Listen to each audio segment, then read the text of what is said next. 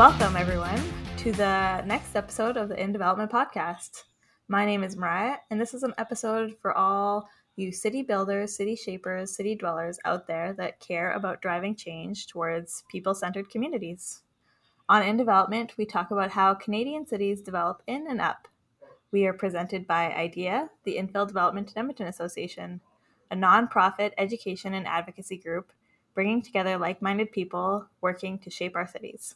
Well, let's get into some of the definitions that are going to be key for this episode. So something that IDEA has faced a lot over the past few years is this, it's not like a stigma, but it's people think infill and they think low density infill and skinny houses and garden suites sometimes. But that's not all infill is, and that's part of the reason that we're doing this podcast is to help broaden that view and understanding. And that's why I wanted to have Chris on with you today. Commercial infill is a huge part of communities. It helps to build out neighborhoods, helps to bring people back into the communities at all different types of day, whether it's a restaurant or it's a medical center or a daycare. It helps to build those 15-minute communities that we're all looking for, laid out in our city plan and honestly a lot of plans in different municipalities around North America and in Europe. Yeah, just about broke my neck nodding along there so vigorously. But yeah, infill's definitely evolving past, I think we talked about it on Kim's episode, where we've evolved past the notion that infill is just skinny houses and how far we've come from like even the conversation about lot splits. So yeah, commercial infill is kind of the next step as neighborhoods densify. All of a sudden they need more services and they need them closer to them. So commercial infill is a really important part. And Chris and his company are definitely providing that. So another definition is adaptive reuse, which we talk about a lot. That's what Chris's company Belgian focuses on quite a bit here. And basically it's just the process of repurposing buildings for new uses and modern functions. So it's like a renovation, and they do it in commercial spheres, which is kind of interesting. And this reuse, it helps on a number of factors. So it preserves some of that heritage that we talk about as being really important. It keeps an asset in the community viable longer than it would normally be. And my personal favorite, keeps a lot of stuff out of the landfill. So that's what adaptive reuse is. We also talked about city plan, district planning, zoning bylaws. So rather than define that for you, go back and listen to episode 1. We define it all there, and I'm just too lazy to do it all over again because we have a couple more definitions. The next one is form-based code and use-based zoning. So this is just a dorky planning thing, but form-based code is kind of a new-ish way of looking at our zoning bylaw that regulates it primarily on how buildings and public spaces look rather than how the buildings are used. So in our current zoning bylaw, I think it's called Euclidean zoning. Yeah, I'm showing my dorkiness, but we regulate a lot based on the use of the building. So for example, if you have this type of business, it has to be like this. These are the setbacks. This is the height. It has to be this far away from other uses and that kind of thing. So that's how we currently regulate land use in our city. And with the zoning bylaw renewal project, there was some discussion about going to a form-based code, which basically says buildings have to look like this and interact with the street like this, and whatever goes inside them, que sera, sera. The last one is direct control zoning, DC zoning, which we talk about a lot in planning, but it means basically a specific zone for a given site where a set of zoning rules are written just for that site. So they don't have to follow existing zoning bylaw requirements. So things like uses, setbacks, height, density, pretty much anything goes as long as you can justify it. It's different than a standard zone because a lot of times it's for a specific development, and council and the neighbors and the public and everybody gets to weigh in on that directly. So right now when we rezone land, we rezone it typically with just an idea of what could be there. So residential, commercial, industrial, and then arguing over the intensities and possibilities. But for a direct control zone, council gets to see, well, everyone gets to see exactly what will get built on a site and then weigh the pros and cons of that specific development. So it's a great tool for providing that certainty to everybody about what will be built on a given site when making land use decisions. Yeah, well, and I think DCs have their place, and standard zones have their place. And Edmonton, I think, has kind of gotten into the rut of wanting everything to be DCs. last time I checked, we have over 1,000 DCs in Edmonton, Yeah. which is a lot of certainty.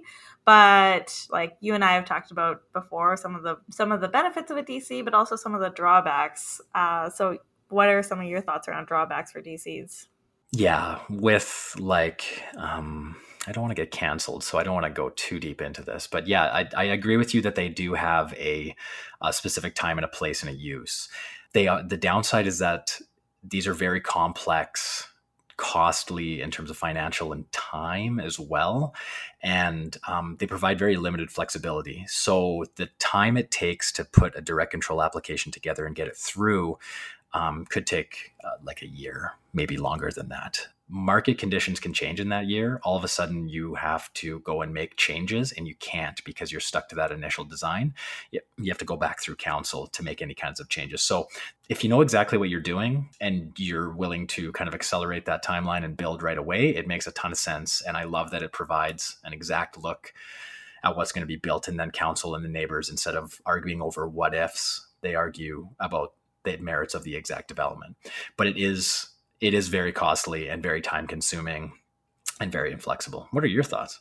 Yeah, so when I would explain it to someone like my mom, who's not in the development world, I would talk to her about like, if I was to go shopping and buy an outfit, it'd kind of be like a standard zone. I know what the outfit's going to look like. I'm going to, you buy it right there. The fit's not going to be as great. But if I was to go to a tailor and be like, hey, I want this dress, I want an A-line, I want to be able to like swoosh when I twirl and all these fun things, it's like very specific and it'll fit me perfectly. So a DC can help fit a neighborhood more perfectly, but not everything can be tailored in your wardrobe, right? Not everything can be a DC2 in our neighborhoods. It's very expensive. It takes forever. And like those important sites, that's where tailored clothes should be. And for other areas, standard housing, standard commercial, that fits our neighborhood too. We need all types of development. So that's how I would describe direct controls. I love that analogy. Also, your mom listens to this podcast. I know she does. So she's going to be an expert in development pretty quickly. But that's a great little analogy. My wife actually just got me on tailoring my clothes about a year ago. It's wonderful. It's absolutely wonderful. Yeah. But as long as my body fits that exact measurement as the day that I went there. And in COVID, it fluctuated a little bit. So there's some pants that are waiting for a different Ryan to come around and get back into them. So yeah, a little bit inflexible. Well, and that's the problem with DCs too, right? Like you go into the tailor and you're like, this is exactly what I want. And then a pandemic hits and you eat a bunch of Oreos and what you wanted no longer fits. Or, you get back into spin class and you got like a different body and you're getting back into shape and now the DC no longer fits. So it has its time and place. It's not for everything. It's for some things, but we also need to be able to use our standard zones. Yeah. Well, let's talk to somebody who's building our city now. So today's guest is Chris DeLaba, who's a placemaker with Beljan Development. He has over 15 years of experience as a planner and developer, Western Canada, Ontario. Chris, welcome to the show. Hey, thank you very much. Chris, you probably get this a lot, but what the heck is a placemaker?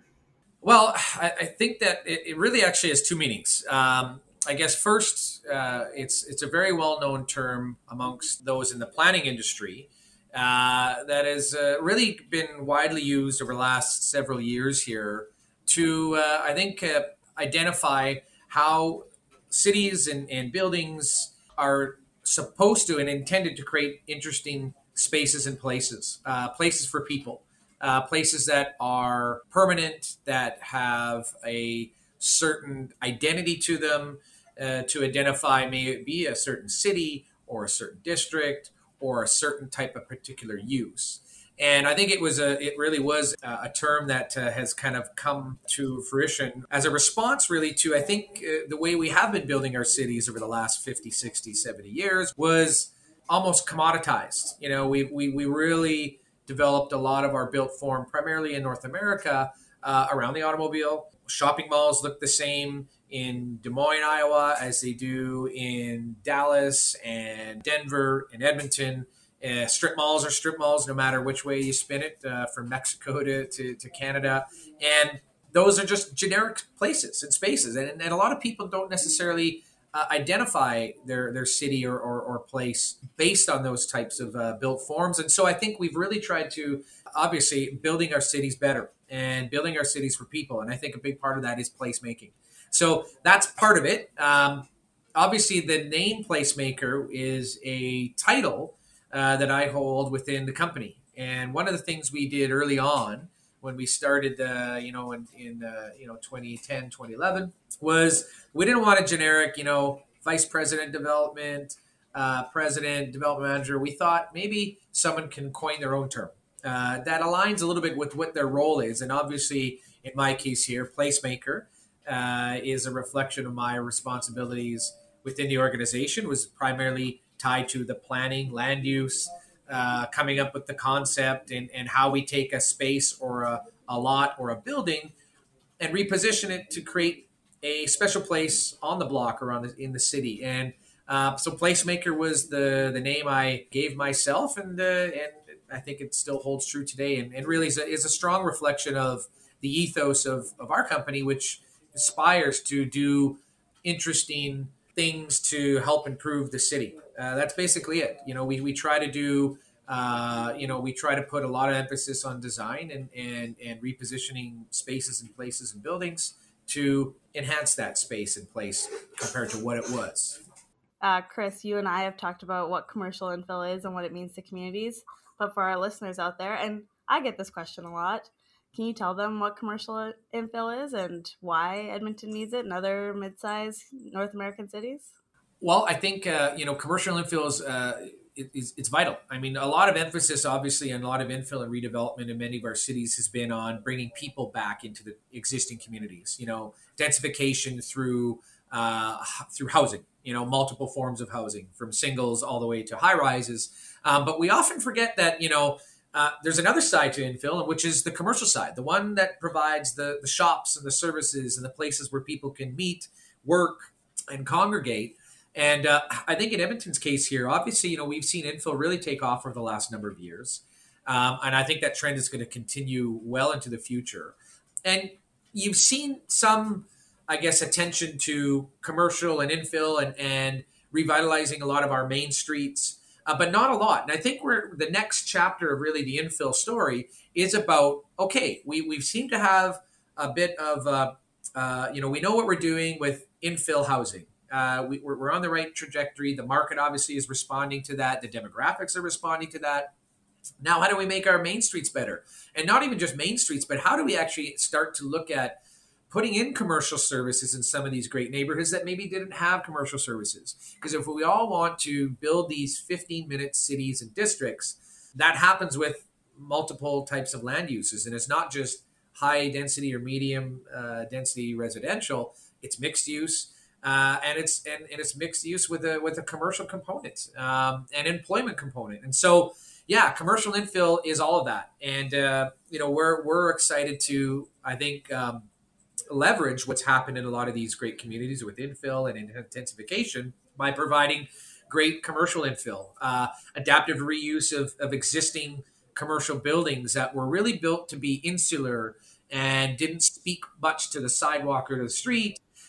Really closed their almost, the way of their interaction to the adjacent public realm was a doorway. Other than that, maybe a few windows, but there was no real active engagement of the building facade to the public sidewalk, creating these places for outdoor cafes and the whatnot that really, I think, help solidify a lot of these great neighborhoods and places that I referenced to earlier. And so, yeah, commercial infill is that. And I think we're really going to enter into this next segment of commercial infill as we develop, the city plans now develop, but now we get into the real nitty gritty district plans, the zoning bylaw renewal, all of that. I think, at least I hope, will have a greater emphasis on creating a bit more of these commercial nodes and corridors in our existing neighborhoods in the city.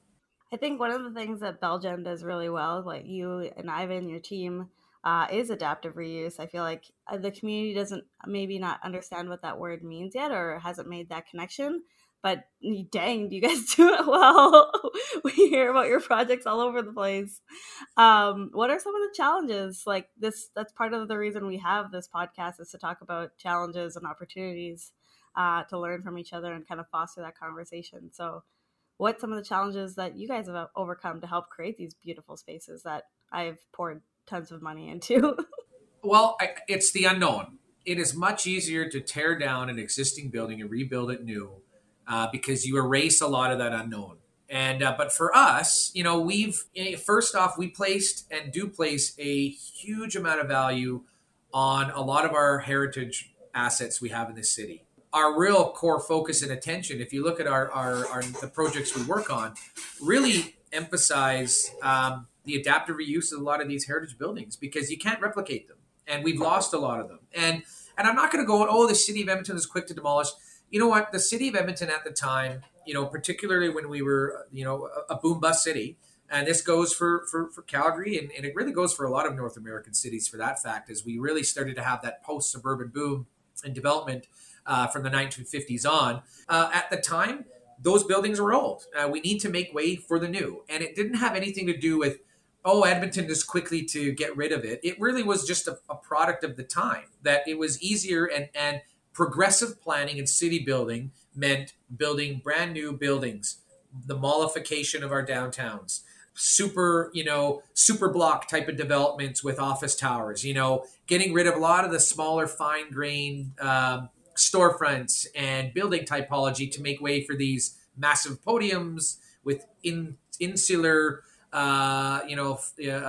functions, shopping. Everyone did it inside. You had indoor atriums. You didn't have to worry about going outside. That was where it's cold, rainy, or too hot.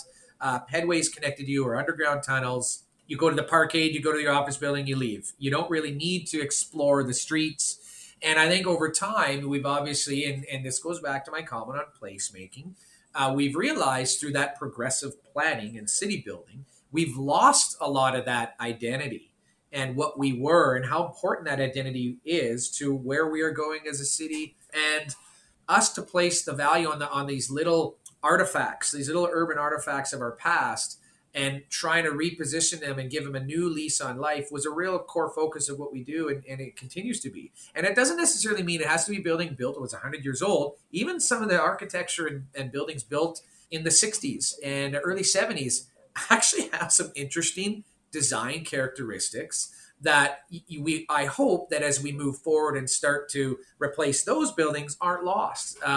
Because I think if you want to talk about sustainable city building, there's nothing more sustainable than being able to use existing buildings and structure to give them a new purpose, because the amount of energy and resources that go into demolishing a building, creating the steel or concrete, transporting it, building it, is huge. So it's kind of two purposes. A, it's preserving a lot of these relics of the past that are important to, I think, be a reflection of where we want to go as a city in the future.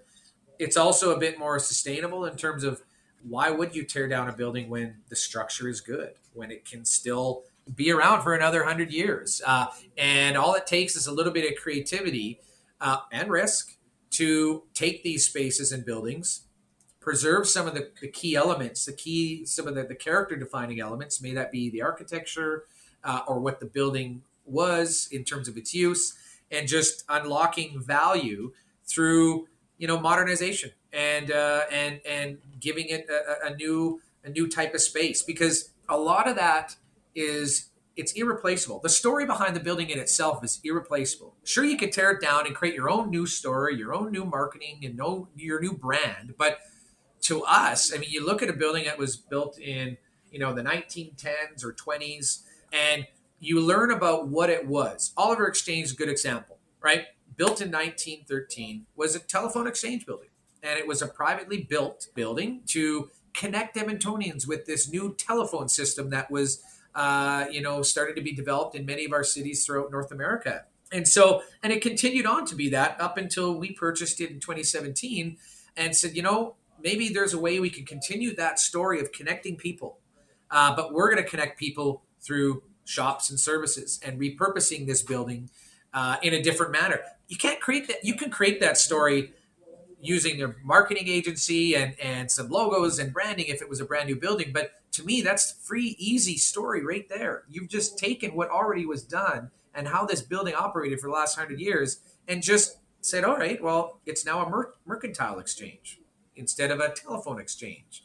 And the whole story of the building and the aesthetics, people are gravitated towards that. And tenants they gravitate towards the story versus a very new polished space, which the story has never been told. It's kind of, run of the mill type space. You can get that 15-foot clearance in the north side, the south side, the east side, the west side, any new area that's built, brand new commercial space, kind of all looks the same.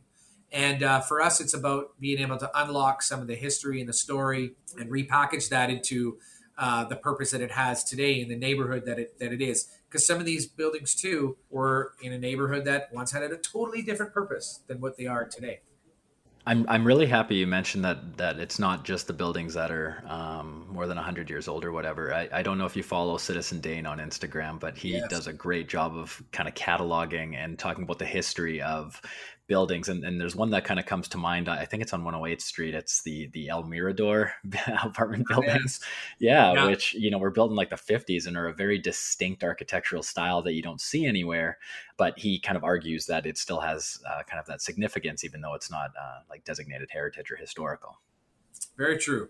Sometimes, again, a lot of people think heritage, they think, 100-year-old brick buildings. And when that's not necessarily the case, there's a number of buildings throughout the city here that are, built in the 50s, 60s, even 70s, even some brutalist style of architecture.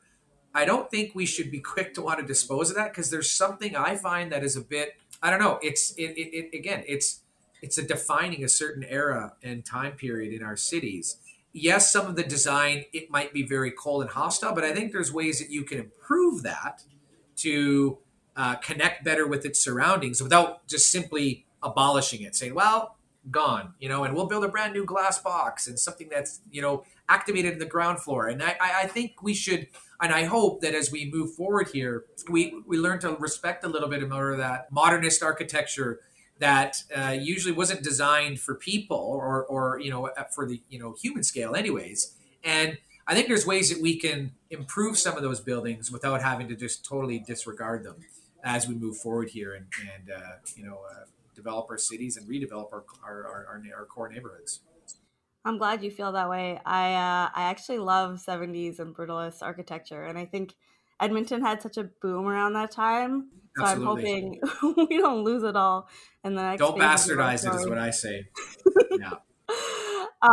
So anyone who's tried to develop or who has developed infill knows how challenging it is to get financing for projects because traditional lenders and banks, they weren't comfortable with it. They hadn't seen it succeed. But now, you have a lot of projects on the roster that have succeeded and have done well. How'd you get people to believe in you? Well, that's a lot of hard work. We all know lenders are risk averse. And, they do their homework, and when you try to go against the grain, that raises questions. And they want to say, I'll give a great example, Crawford Block. When we looked at redeveloping that site, a lot of red flags were thrown up when we were proposing to build 40 micro suites. First off, micro suites in the Edmonton market is a bit of a risk, let alone micro suites with no parking. And so a lot of lenders obviously were very taken back. They're saying, okay, well, micro suites, it works in bigger centers like Montreal, Toronto, and Vancouver, and maybe Calgary. But I mean, Edmonton is people like their single detached lifestyle. They like their parking. And so how can we be sure that, building these micro suites in Edmonton with no parking is actually going to make it? And so it took a lot of work to convince lenders to buy into the idea. And ultimately we were able to overcome that hurdle. And, and the fact that I think we really leveraged saying, well, we're in one of the most walkable districts in the city. People get around this neighborhood, not by driving, but by walking, biking, transit.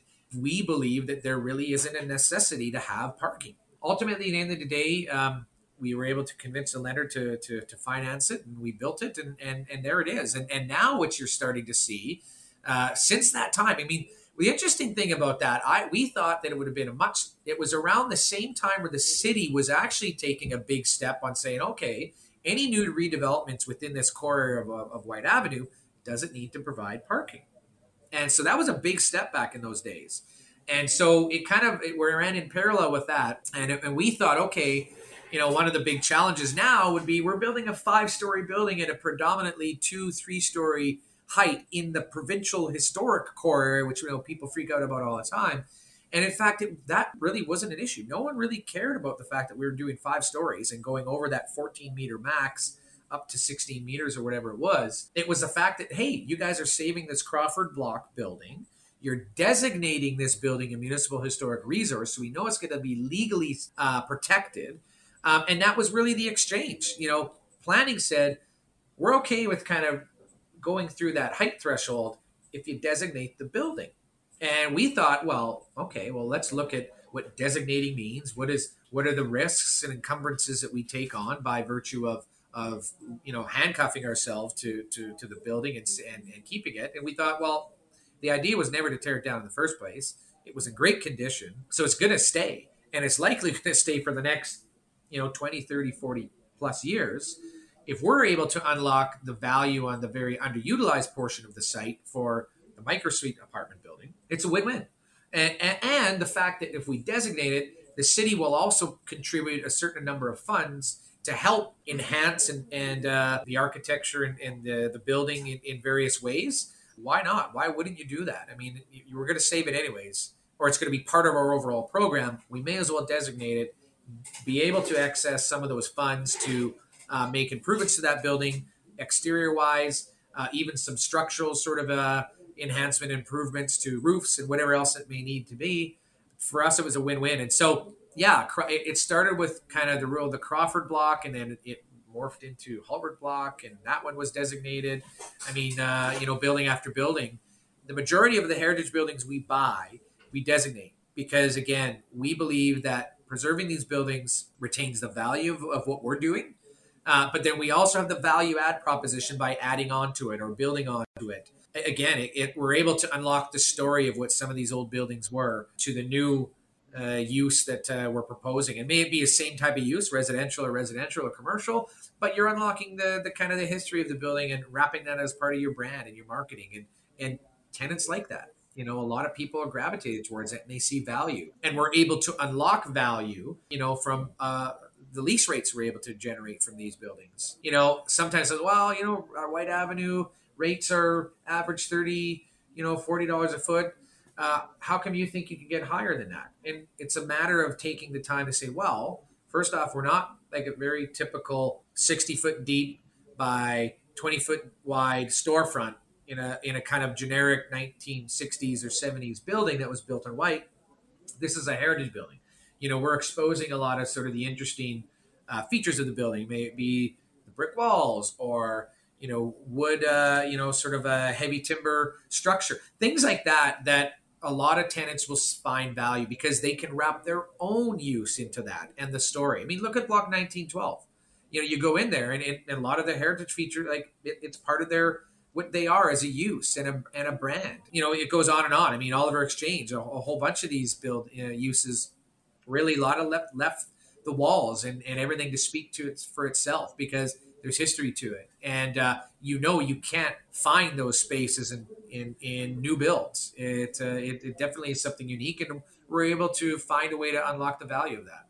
Yeah, well, and it shows. I think a lot of the tenants that you attract to your buildings, they're really quality tenants. There's a lot of institutional Edmonton tenants that you have in your buildings. One that started in Calgary that came to Edmonton, I'm sure sought you guys out.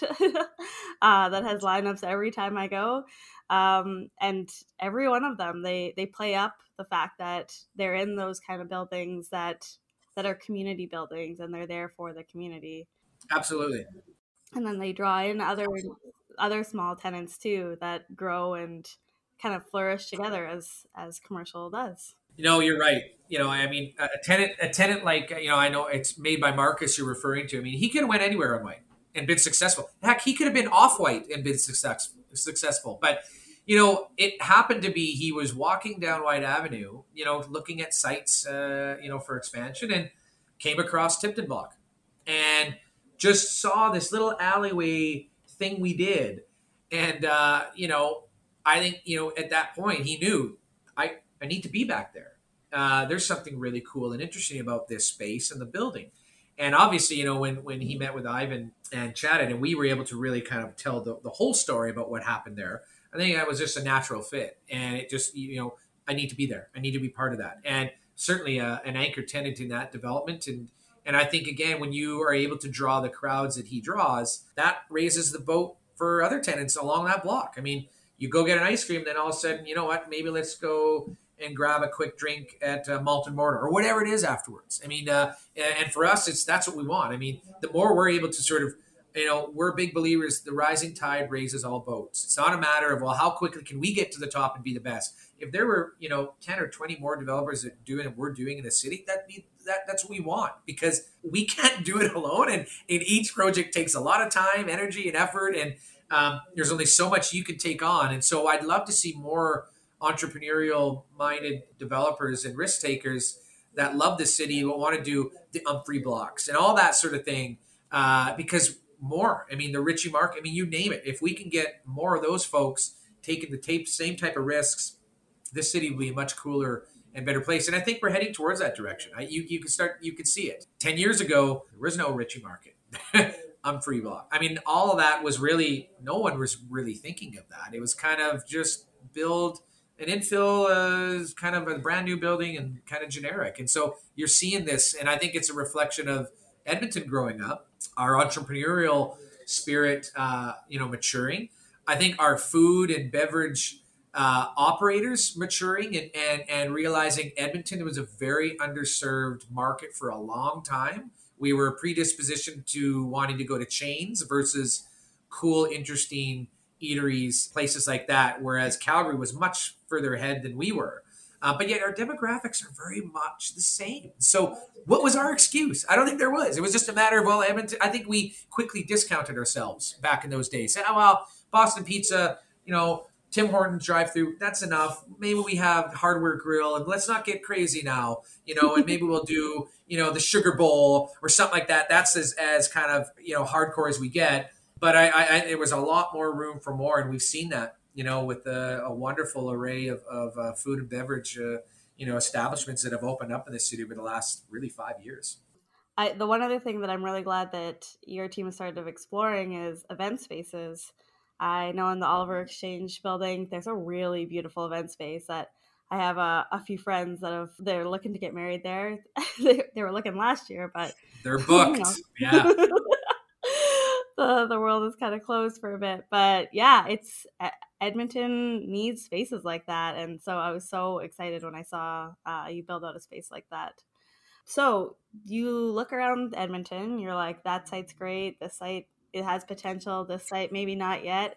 How do you make those decisions? Obviously, I think our track record and what we've done, a lot of sites now come our way. Usually if there's an older building that is a bit of a dog or needs some love, brokers come to us first. They'll say, hey, I know somebody who might want to be interested in it. So we like those opportunities where the brokerage community is coming to us saying, hey, I haven't gone public with this yet, but I think this fits your wheelhouse. And, I will say, I think, we've had a lot of successes with our previous projects, Crawford, even the repositioning of the Linwood Shopping Center on 149th Street. Those were great projects, but I think the real project that seemed to elevate our brand and our awareness was Oliver Exchange. I don't know why. I just think that it was maybe just the impacts it had on that immediate community was really immediate, and people saw what you could do with really being on a site that's off your major frontages. It's not on Jasper Avenue or 104th Avenue. It's on 121st Street, 102 Avenue. Kind of this weird little junction between your main streets, yet has been by far one of the most popular, I think, destinations for that part of Oliver, which was missing that little place. You had one of the densest communities in Alberta without really a true soul and core. It had great places along, Jasper Avenues or 109 or 104th-ish, And 124th Street, to an extent, was an extension of that. But it just really was kind of this dense place with a great demographic profile that never had a place for people to kind of go have. Just it didn't have a collection of those uses that Oliver Exchange has. That was the one that certainly I think has sent our brand, has elevated us. We're trying to leverage, obviously, with Substation 600 and that redevelopment on 124th Street. That's the idea there. And I do think that's going to come to fruition with our Irrational's now operating. Grizzlar is set to open here in a couple of months. Powerage. There's a number of these uses that are now, I think once that building is really fully operational, it will give you another Oliver Exchange type of feel for 124th Street. And we'd love to do that elsewhere. And we will. But a lot of these things come to us through, sometimes it's even owners, right? Owners will say, I've watched you guys, or I've seen your stuff on TV. And some of these owners have sentimental value to these buildings, that it might be through a generational estate that, hey, my grandpa built this. We've operated it. I've kind of leased it really out for the last 20 years. My kids don't want to have anything to do with this real estate. They don't live in Edmonton anymore, or they have no aspiration to want to be landlords. And so, hey, would you guys be interested? And sometimes, we find opportunities that way, and sometimes through the brokerage community. And I guess with the guys that typically take on some of these projects with a lot of hair on them, we're usually first kind of on the list and on the Rolodex to give a call and say, hey, want to take a look at this. And so sometimes they check a few boxes and they don't pass, but a lot of our decision to go on a project starts with kind of a gut feel. There's no intense market studies or anything. It's really you go check it out. You figure out, okay, what's happening around the site? What's happening in the building? What's the story of this building? And what is this building and or block or district kind of missing? And how can we take that and reposition it to accommodate that new type of use that we think the neighborhood or the area would need? And what's it going to take to get there? If it, as Ivan uses the term a lot, is the juice worth the squeeze? And sometimes it is, sometimes it isn't. And honestly, a lot of the decision really comes from collaborating with our peers, having conversations with our designers, brokers, contractors, and just getting everyone's intel, right? All this little sort of intel, and say, okay, this is the goulash of information we have right now. Where do we think we should go here? And sometimes, you look at it once, you're like, ugh, no, I'm not sure.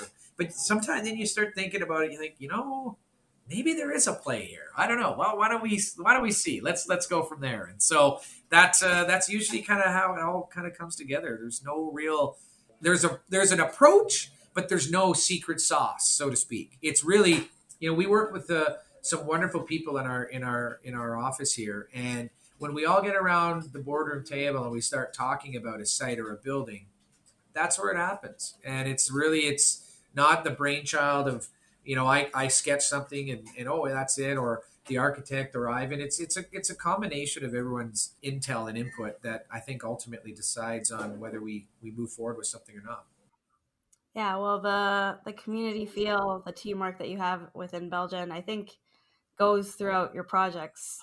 It brings community inside and outside through your tenants and through the people who come visit all those tenants and make it successful. Yeah, for sure. So I'm happy that you guys are the first ones doing a lot of this stuff. I used to live next or close to the At 81 redevelopment, where you basically took a main floor retail building, redeveloped it, and put apartments on top. We were very keen on seeing that happen, but there's lots of those little ones that you're kind of taking on. So it seems like, you and I have worked in the development industry for long enough to know that most typical developers are a little risk averse. They try to point to others, like, show me an example of this working elsewhere. So it seems like other developers now are starting to not catch up to you, but catch up to where you were. So the micro suite concept, which you talked about with Crawford Block, lots of new micro suites coming up in certain areas in Edmonton, but a lot of developers know that it can work now because of you guys. And then similarly, zoning caught up as well. Like you mentioned, you were the first one to do no parking, even though it was on White Avenue. And then from there, the zoning bylaw changed in 2020 to completely eliminate parking requirements. I'm sure they didn't source you guys or give you any credit for that, but at least showing that it could work helped kind of in those decisions. Where I'm going with this is that the zoning bylaw is undergoing a huge renewal right now. So I want to hear your thoughts on where you think it's going and where you think it should go to support kind of commercial infill and infill in general. Well, I think it's long overdue. I think we all know that. These types of documents they're not easy to renew and change, and over time, layers get added to them, and they get reviewed kind of here and there. But this overhaul, it was necessary. I mean, if the city truly wants to have the mechanism and the tool to implement a lot of these larger motherhood policy statements and directives that are entrenched now in our new city plan, will be further, I think, solidified through the district planning that is starting up. The zoning bylaw has to reflect those, and if you've got a gap between the two, what it does, it forces the industry, the applicants, to, well, you find a way to bridge the gap, go with direct control, or and then fight that battle, and that takes time, money, energy, risk. It's highly political, and even though your proposal meets some of these new higher directives and we want more infill growth, more land use intensification, redeveloping our main streets, et cetera, when you're in a room with 50 people that don't want this change you're proposing because of traffic, parking, height, density, land values, crime. It's funny how the narrative changes, especially when your decision makers, your elected officials, are confronted by the public and realize, we really endorse this, but how are you? Maybe not.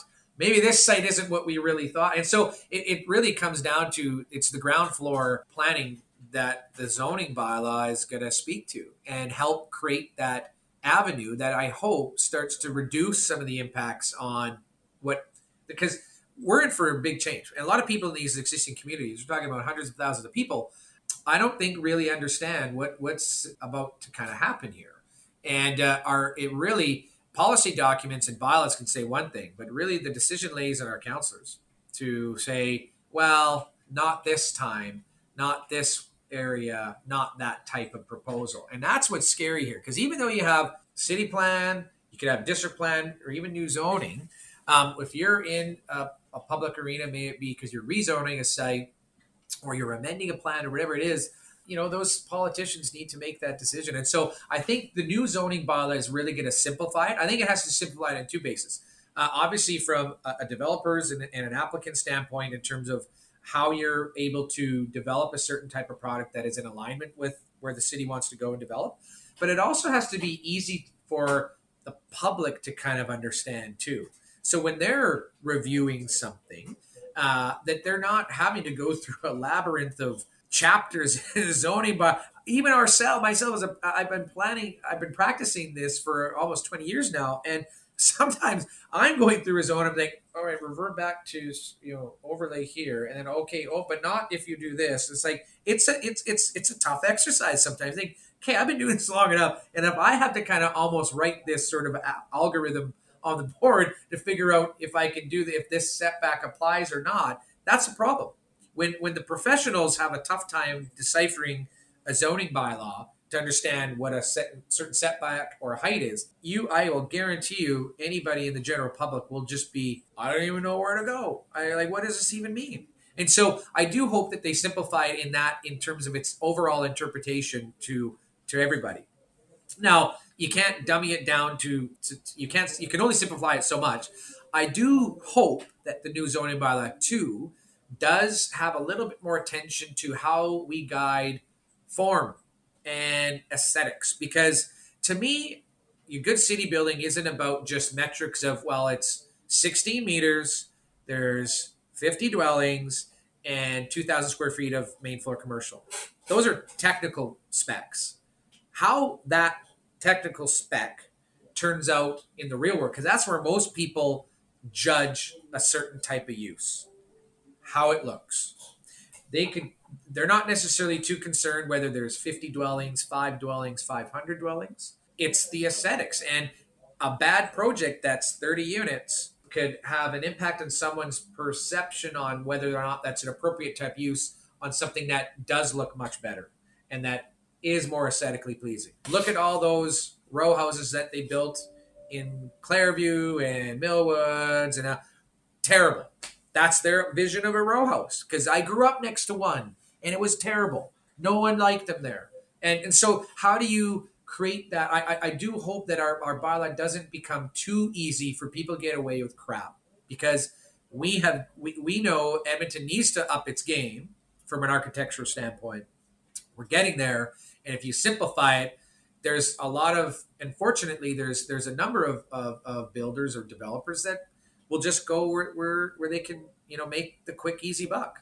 And aesthetics aside, so they're like, well, if I can dummy it down, I'll do it. That's not our approach. We care about how our buildings look and what they do to a community, whether or not we own the building, in a year or 10 years or 30 years. It's important that it creates, again, this sense of place, permanence. Buildings, yeah, they come and go over time, but it's not immediate.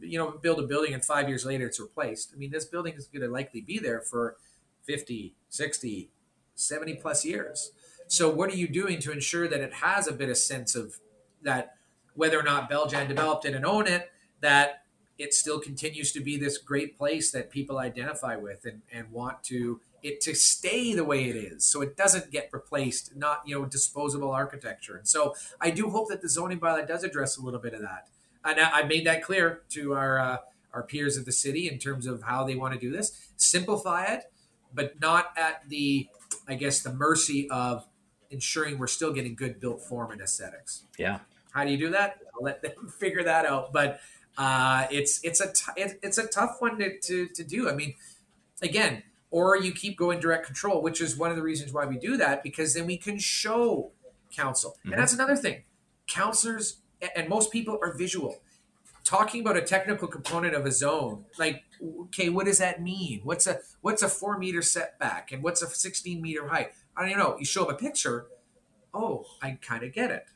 And so how are we able to do that moving forward? Because I think one of the big challenges too, and we've seen this in previous public hearings and most recent ones, new city plan says a lot, but then we're bringing in these conventional zones. There's no image. How many times have we heard councillors say, it'd be easier if I could just understand what you're building. I know we can't ask for it, but what is it going to look like? Because when you allow too much, you're going to get something that most people don't want. And if you're too prescriptive, then people are going down this DC route. And we've heard council too saying, why are we bringing all these direct controls? We just updated the zoning bylaw for the RA7 and the RA8, but they're now coming back with something that's a direct control that looks like an RA8, kind of technically speaks like an RA8, but it's not an RA8.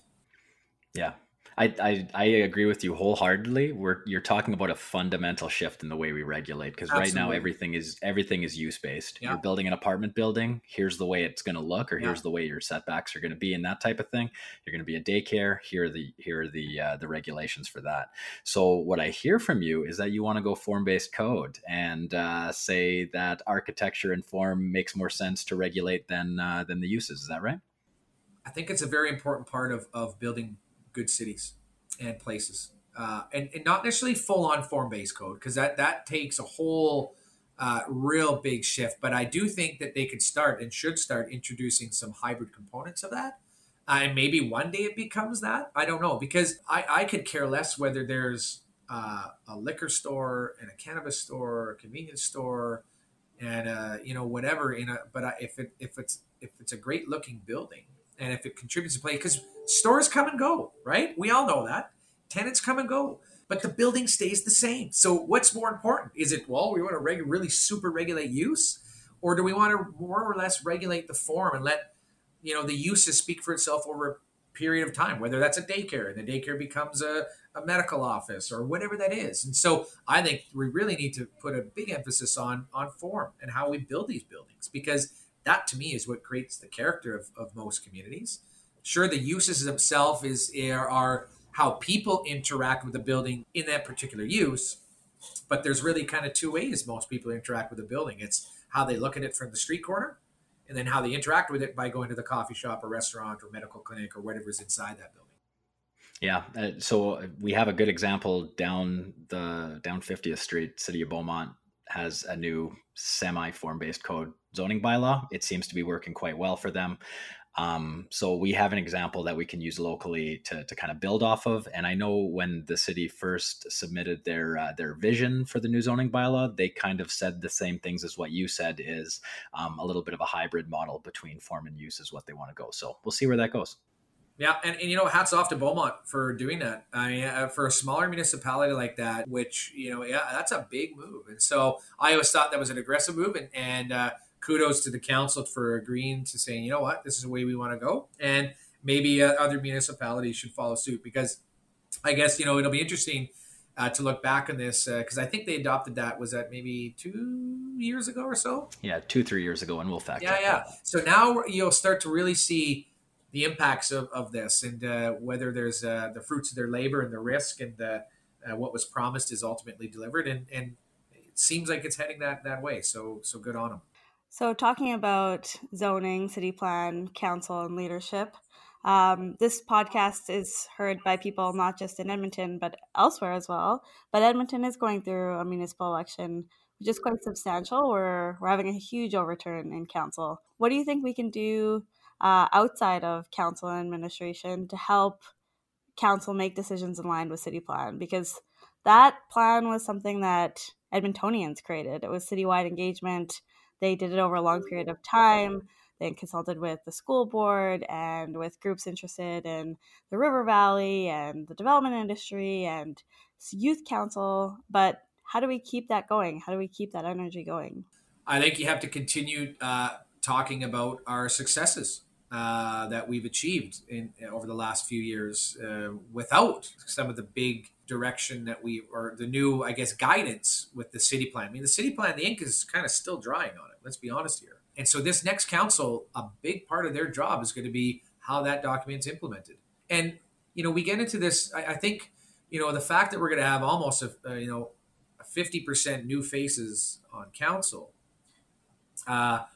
there's a lot of carryover from the previous council that they're going to have to obviously educate themselves and understand why those decisions were made. And I do hope many of the incumbents that are running in their respective wards find themselves back into their council seat, because I think a lot of those new faces will be looking for that guidance from the previous councillors and why decisions were made.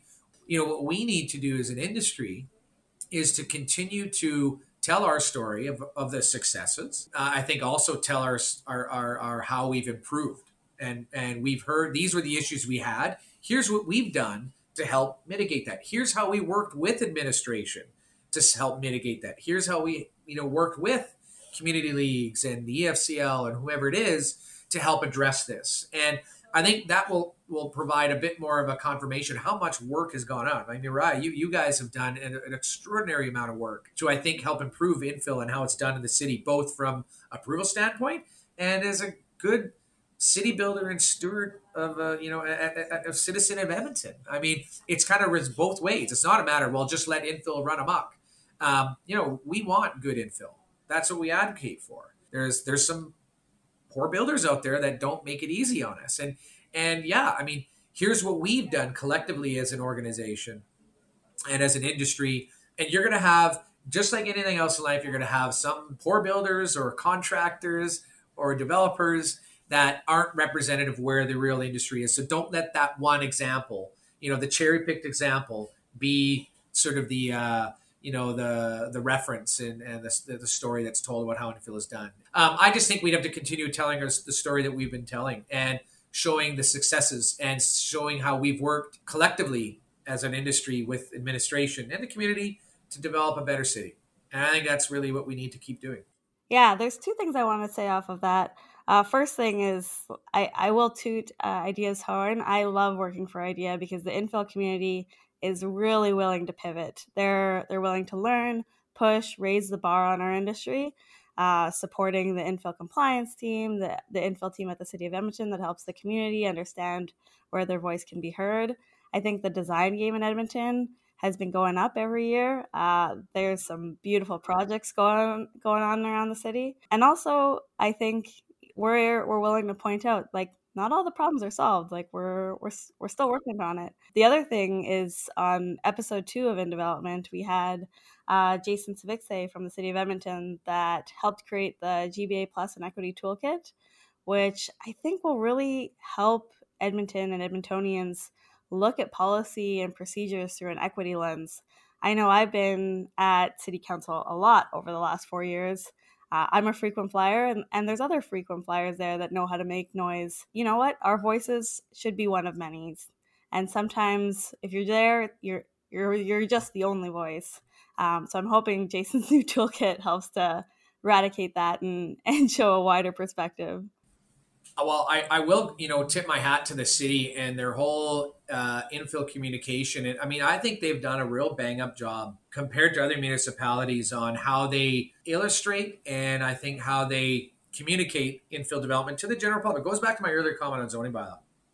If you make it too technical and that you need a degree or an architecture degree or planning degree to understand what they're saying, you've missed it. Because the vast majority of people, at least if they have a general understanding of what we're trying to do with some of the changes we're making to maybe a zoning bylaw or whatever, I think the city has done a very, very good job of that. And I think we've got some really great planners in the city too that are, willing to change the course of how they've ultimately facilitated infill development in the city. Jason Savixe, I mean, there's a whole long list of people that have have realized, yes, over the years, layers have been added. Let's purge this. We know we're changing. I mean, the cities are changing globally, and we need to adapt, or we're going to find ourselves behind the 8 ball. And so yeah, it takes work of obviously not just the private sector and the industry and the builders, but you got to have the other side with you. You have to have administration, those who ultimately are making recommendations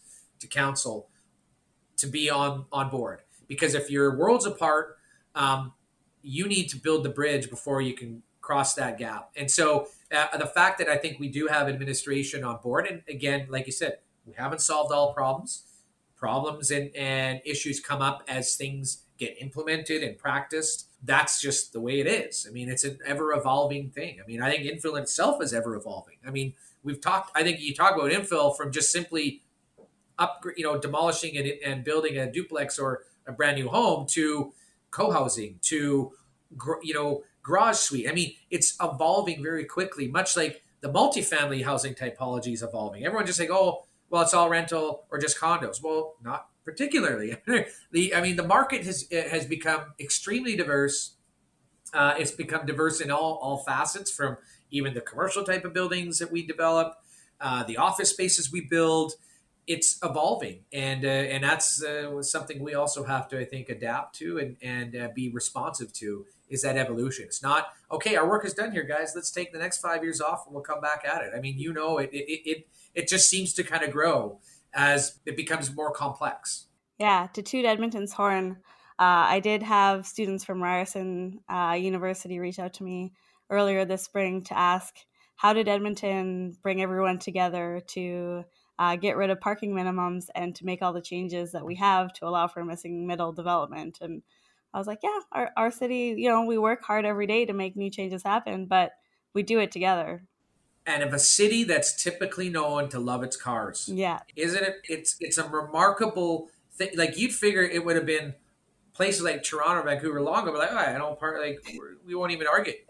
I read some of the debate. It's like, it's absolutely insane. And I think, how could this still be a topic of discussion in a city in Toronto where we're talking about a site that's sitting on top of 2 subway lines, and you're talking about what is going on? And yet in Edmonton, you can talk about it, but it's pretty clear. It's like, we made that decision. It's sort of you guys figure out what you need to do. I don't know. I think hats off to City of Edmonton. That was a big move, quite possibly one of the biggest moves they could make, because I was tired of doing parking studies to validate what we always assumed would be. I mean, look at St. Clair now. I'll go back to that because that was the one. That's our development in Forest Heights. It was 29 apartment units over top of 3,500 square feet of retail. We had 27 parking stalls in total. And obviously people freaked out. People freaked out when we were proposing the direct control. Like, well, you're not doing one for one. And even the councillor was, the streets heavily parked. And then, of course, obviously when the uses came in with, one of the restaurant uses, big variance in parking, blew up, went to the appeal. Ultimately, at the end of the day, we were successful in winning the appeal. And but why? Now you go out there and you think, how, like, this building has been operational for 5 years now. It's done remarkably well. You go look at the parking lot, and that bill, I'll tell you, we never worry about a vacancy in that building. And it's not parking that drives, there's no parking. So a lot of people know what they're getting into when they're going. Like, if you're going to go look for, if you want to live on the 35th floor and 104th Street downtown, you're not looking to where you can park your quad cab dually in a parkade, because typically you don't have it. And if you do, you kind of probably at a place, and it's like, you better figure it out then. Find a parkade that can accommodate your quad cab dually, because it's just not going to work here, right? It's almost kind of like I'm going to have a Honda Fit, and I'm living, a back road country in Grand Cache, and it's probably not going to be quite great vehicle for you, considering you're going through roads that aren't plowed or graded, may be wet and mushy during rain. People make decisions where ultimately at the end of the day fit their own needs, desires, and likes. So, well, and in Forest Heights, that's a staple in the community. Like, people love it now. They go there all the time. Totally. And it was an option that wasn't available before. And I think that's what infill provides. What people sometimes don't understand is you had an option, but it was the bar next door, which was an interesting place. Placemaking. That still has a place, and people will identify that place with the community, for better or for worse. But again, it still has we knew that neighborhood deserved and could do better, and so far it has. So, we'll, again, more the merrier like that. Yeah, I frequented that bar in high school, and now I'm glad that there's options. Yeah, to paraphrase a very famous Edmonton wall, taking risks is the most Edmonton thing you can do. So, yeah. I want to finish off here, Chris. You mentioned that you're fairly active on Twitter, LinkedIn, social media. I noticed a lot over COVID. You were fairly vocal about anything that posted saying that working from the office is dead. You advocated that it's actually not. And I heard a rumor that Belljan's actually been in the office almost the entire time during COVID. Can you maybe talk a little bit about your position on that? It's funny how quick people are to make predictions in the midst of an event that's, causing a disruption. 9/11, airline industry is dead, and the vacation industry is dead. It'll change forever. You're never going to do it. No one's going to want to take planes. Right? Not with the level of security you're asking me to do. Oh my gosh, taking off shoes and x-rays, whatever it is. What happened? Well, we just go look what happened, several months into that. Or post 9/11, and then never mind, several years post 9/11. Came roaring back. People seem to not have any problem stepping on an aircraft 5 years after 9/11. Much like here with the whole, everyone's working from home. With technology now, it allows people to do that. And it's like, right, okay, that's one part of that equation. I think, offices are much more than just places to, execute daily tasks, to operate a specific type of business.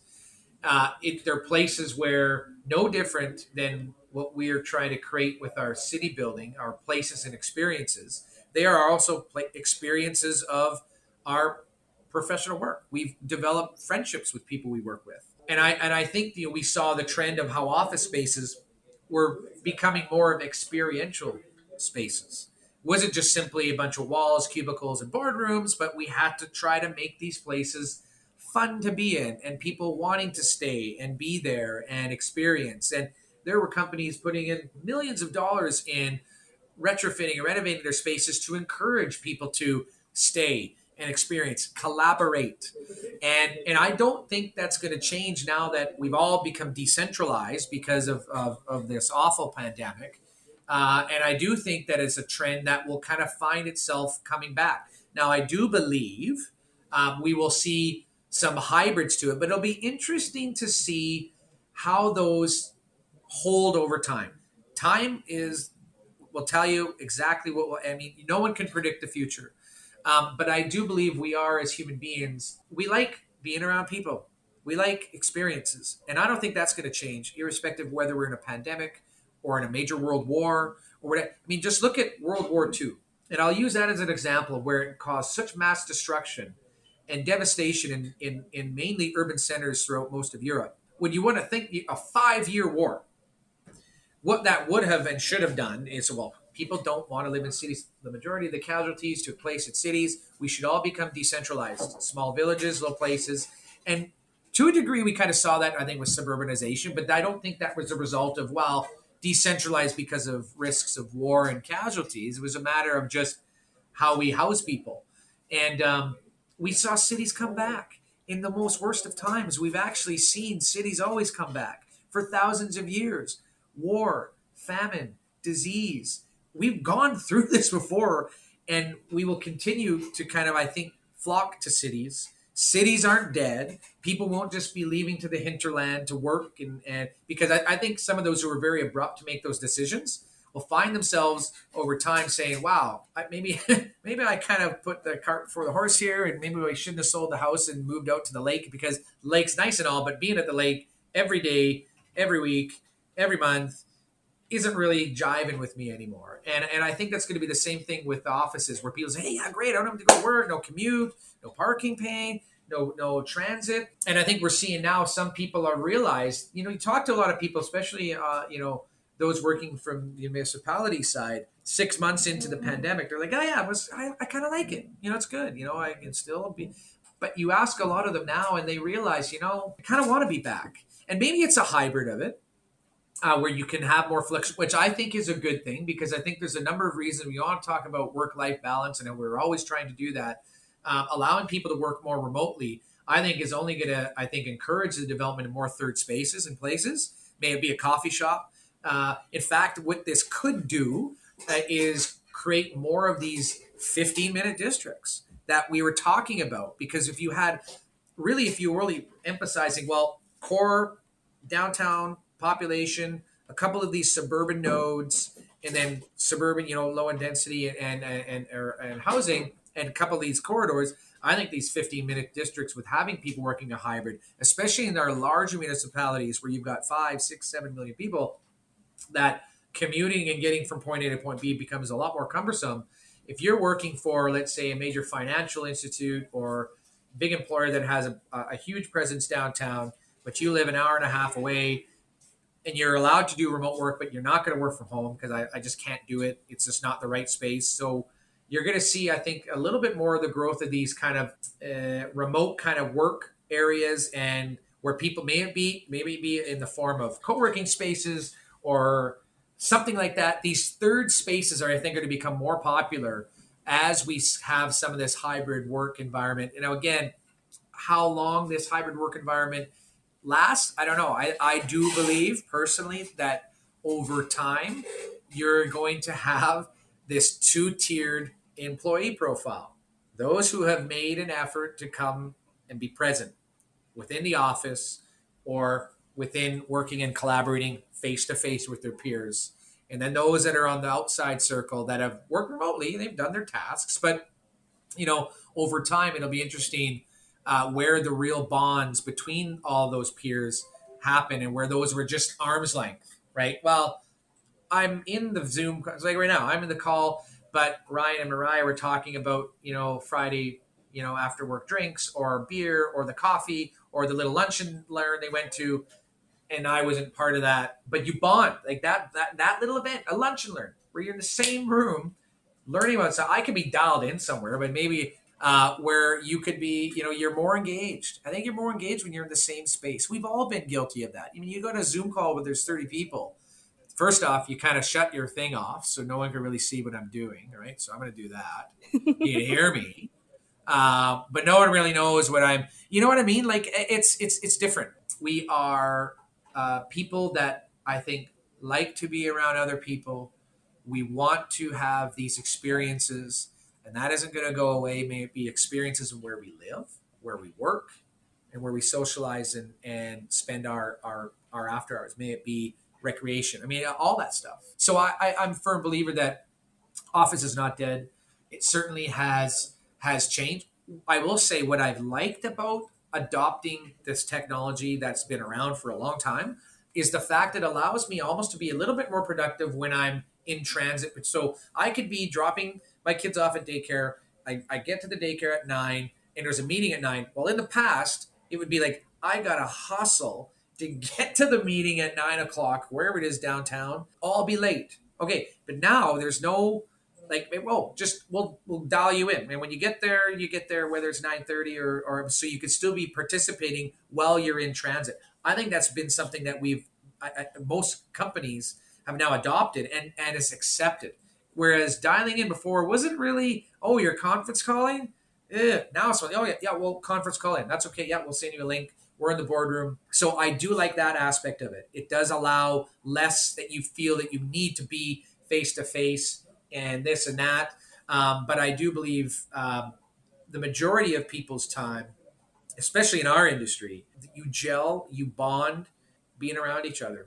And you have those serendipitous exchanges when you're in the same physical space as other people. It's no different than if you're going to a restaurant, you bump into somebody, you have a chat. You can't do that when you're all taking things out unless you just happen to be there at the same time when they're picking something up.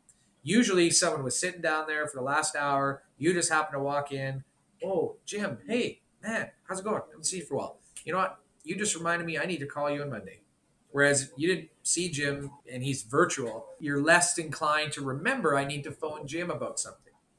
Anyways, it's all those little exchanges added up over time, which I think become a lot more meaningful to people. And I think people now are starting to realize, I kind of miss that. I miss talking about the Oilers and little lunch hour conversations that might be nothing more than a 1-minute chat or a 10-minute or the whole hour. You miss that because you could do it on Zoom like this. I can tell you right now, I'd much rather be in a podcast studio with you fine looking folks chatting and, pointing at, different than this. Even though this works, right? We can execute it. We're recording, but I don't know. There's something about being in that same space. Like, it's like people, I'm fine with watching a sporting event on TV. Cool, it works. But I tell you, being in the physical space of a sporting event is two different experiences. And the energy, the roar, the conversation. It's just like being in a restaurant. Anyways, there. That's my take. No, that's good. I like your two-pronged or your two-tiered approach there. I know from personal experience, the last company that I worked with, I feel like I rose through the ranks just as a nature of having my office right next to the bosses. So I was fishing for a compliment. Neither of you are going to say I'm good at my job. My goodness. Okay, get to the call of action, Mariah. I was going to say, that's why women fought so long to be in the office, because that's how you do well in business is you're around people. You talk about Ted Lasso, then you get into the project, make a joke about how crazy that last episode was and what Nate did. And if you are not watching it, the two of you, then you have weekend plans now. But Chris, what we do at the end of every episode is we ask our guests to give a call to action to everyone who's listening in. So pick your poison. Do you want to talk about commercial infill, or you could talk about a workplaces or the zoning bylaw or anything? But boy, I guess first and foremost, I'll say this, exercise your democratic right and vote. Get out there, especially municipal level. This is where these decision makers have the most impact in your day-to-day life. And yet it has typically the lowest voting turnout compared to provincial and federal. And which has always astounded me. So please go out, vote at the municipal level. It's extremely important. It's a big election this year. I know we don't want to talk about politics. No one took sides. It's just a general statement. I think it's very important for you to get out and exercise your democratic right. Call to action. Let's just let's keep doing what we're doing, Edmontonians, city builders, creators, entrepreneurs. I think those people know this city has a bright future, and there's always noise in the background. May it be, oh, the provincial government, oh, this, and you know what? I always, there's a lot of people sometimes you hear, I'm leaving this province because of this. To me, I say that's quitting, and the grass isn't always greener on the other side. And I think what you need to do is to find ways to become more engaged and active to ensure that, you know what, I want to make this city or province a better place. What does that encounter? What does that require you to do? Because moving to BC or to wherever else, believe me, the grass isn't greener there. And there's always issues, and there's always going to be sometimes dark, noisy times. And then there's going to be really good times. But you have to look at it in terms of longevity, that you only have so much years on this wonderful planet to make an influence and change. Use it wisely, because 30, 40, 50, 60, 80 years goes by. We're on this planet for a long time. So, do whatever you can to have a positive imprint and a positive impact on the next generation, and be open to continuing to learn, right? Don't close your mind off. I hope I'm able to learn until my mind doesn't allow me to, and my body doesn't allow me to. And that's why I think, it's nice that we surround ourselves with such young people in this office, is that, they're the ones that are the 20-something-year-olds now what we're doing is going to impact them in the next 20 and their next generation below that. And so I think you need to continually try to evolve yourself. What has been isn't necessarily where things are going to be or should be going. And so keep evolving, and the world is changing fast. So we have to keep up. People are mobile nowadays. So how do we make this city a great place where people want to be and want to stay and want to invest their time and raise a family and run a business and invest?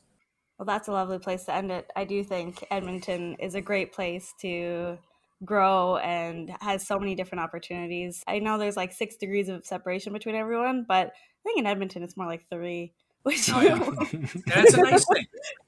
And it kind of keeps people a bit more rooted. Yeah. And, having those connections, I think, is a positive thing at the end of the day, versus feeling like you're just you're isolated. You're just floating out there amongst a sea of millions of people. But I think Edmonton, we're a city of, almost 1.5 million people in the region.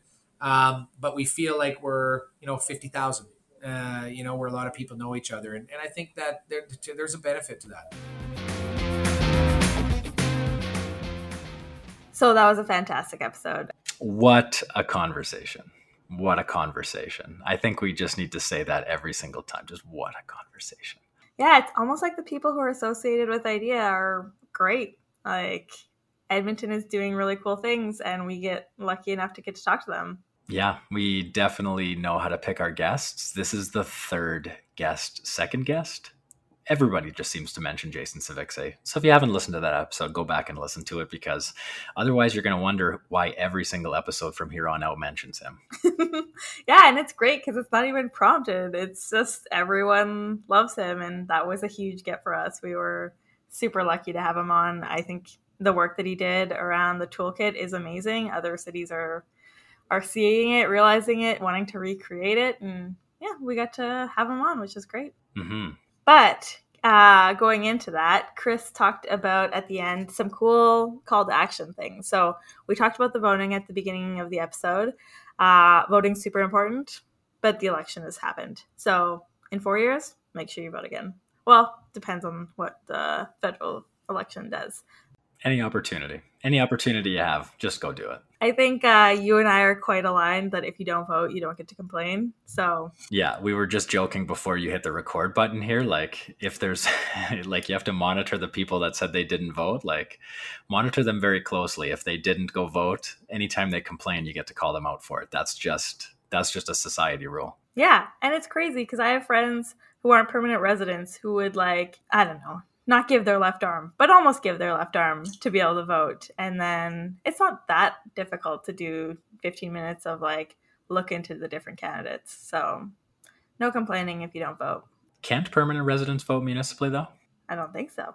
Really? Yeah. The city's not for them? No, they get to pay taxes. Oh, well, yeah. That's good. They get to decide where those taxes go to, I'm sure. No representation. Super awesome. Yeah, I don't think that's a council thing that they can fix. Maybe we'll have to go talk to the feds.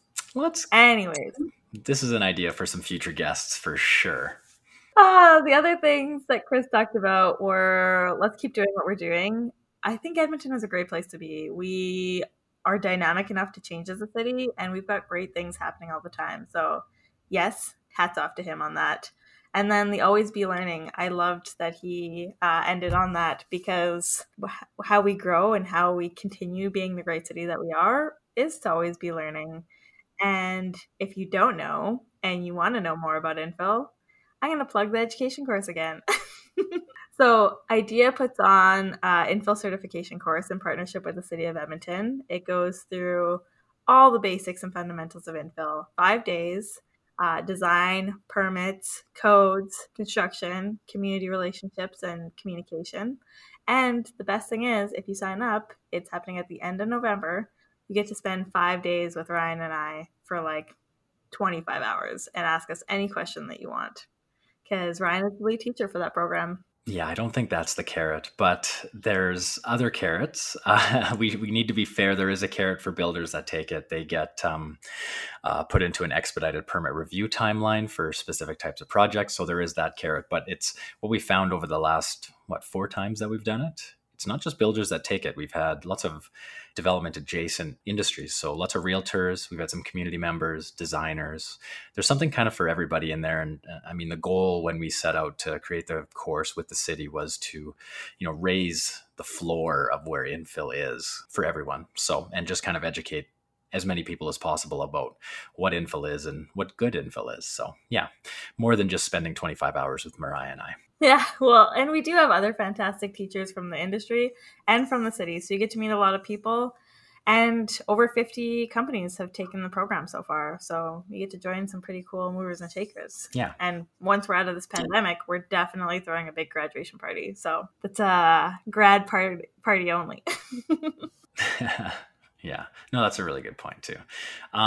Chris's office in the episode here was quite loud. There was a few people in there, and we talked about how Chris, that kind of goes with what he was saying about that people want to be back in the office and chat around the water cooler about the last episode of Ted Lasso. So yeah, I don't know really what to say about that, except that again, today I looked on LinkedIn in my usual morning browse, and I saw that he commented on another post about work from home, about how work from home is not dead, but some sort of a hybrid model is probably going to be our future. But I don't know about you, Mariah, but I know some people that have been working from the office the entire time just because it gives them some comfort in having that same routine when everything else in the world is kind of going crazy. But it also is still a very social space, and that's kind of necessary for some people. Yeah, well, I've been incredibly lucky while working with IDEA. Over the past almost 5 years, it's been a pretty flexible environment. So even before the pandemic, I was working half from the office, half from home. Sometimes you'd find me in a coffee shop working there. And that gave me the flexibility to throw a load of laundry in while I was writing replies to the City of Edmonton or making a call to a member or whatever, which was fantastic. So I think the flexible works environment is going to be great. I do think that it's really important to be in the office for part of the time, if not a bit more of a majority of the time. Those relationships and those meet cute kind of conversations of how to deal with problems is really important. And working on cool projects, sometimes that happens when you're there and you're kind of things need to happen really fast and they need someone that they can just go and talk to. But it also goes back to that equity conversation where not all the time can you be there. You might be helping your aging parent or taking care of a kid. So yeah, I think hopefully out of this pandemic we'll be able to be flexible, but I can attest from pre-pandemic flexibility is great, but so is in person. Yeah, I agree. I think we're going to look back and kind of be amazed at how long it took us to get to this hybrid model, because I worked 9 to 5 for a long time, for basically my entire career, until I, took up office in my basement here, and I'm able to put laundry in whenever I like. But the 9 to 5, the most frustrating thing about working in the office and being mandated to be there during those hours was my doctor, physiotherapist, bank, anything that I needed to do sometimes, and sometimes is time sensitive, they all run the same hours. So I got to take off work to do it, or go on my lunch hour and be rushed and scarf down a McChicken on my way back or something. So I think the hybrid model is long overdue. The interesting thing about Chris's comment there on the LinkedIn post is not a lot of people agree with him. Not a lot of people agree with him in the comment section anyway, so take that for what it's worth. But I think there's a lot of people that thrived or prefer the full-time work from home as well. Yeah, well, it'll be interesting to work back as we go back into a different time, like a different work environment. There's introverts, extroverts. You and I are more extroverted than introverted. So that works for us. But we need to like be mindful of like, how do we make everyone successful? And I think there was a lot of great bosses before that would give projects to different people depending on their strengths. And I think we can do that with work from home and being flexible. Like, I don't think introverts will be at home all the time, and I don't think extroverts will be in the office all the time. So it's a balance. And honestly, I miss my introverted friends. So we'll find a way to get back there someday. They probably don't miss you. That's the thing. That's the weird thing, Brian. I've been getting phone calls being like, I miss Idea Fest, which was our monthly meeting of like, let's get things done from a volunteer standpoint, have pizza and chocolate beforehand and go to the pub after. But yeah, I was actually surprised when I got a couple calls from some of my more introverted friends saying that they missed it, because I was like, for sure, they are so much happier doing this online. And then I was like, yeah, I miss it too. let's figure out a way to get back there soon.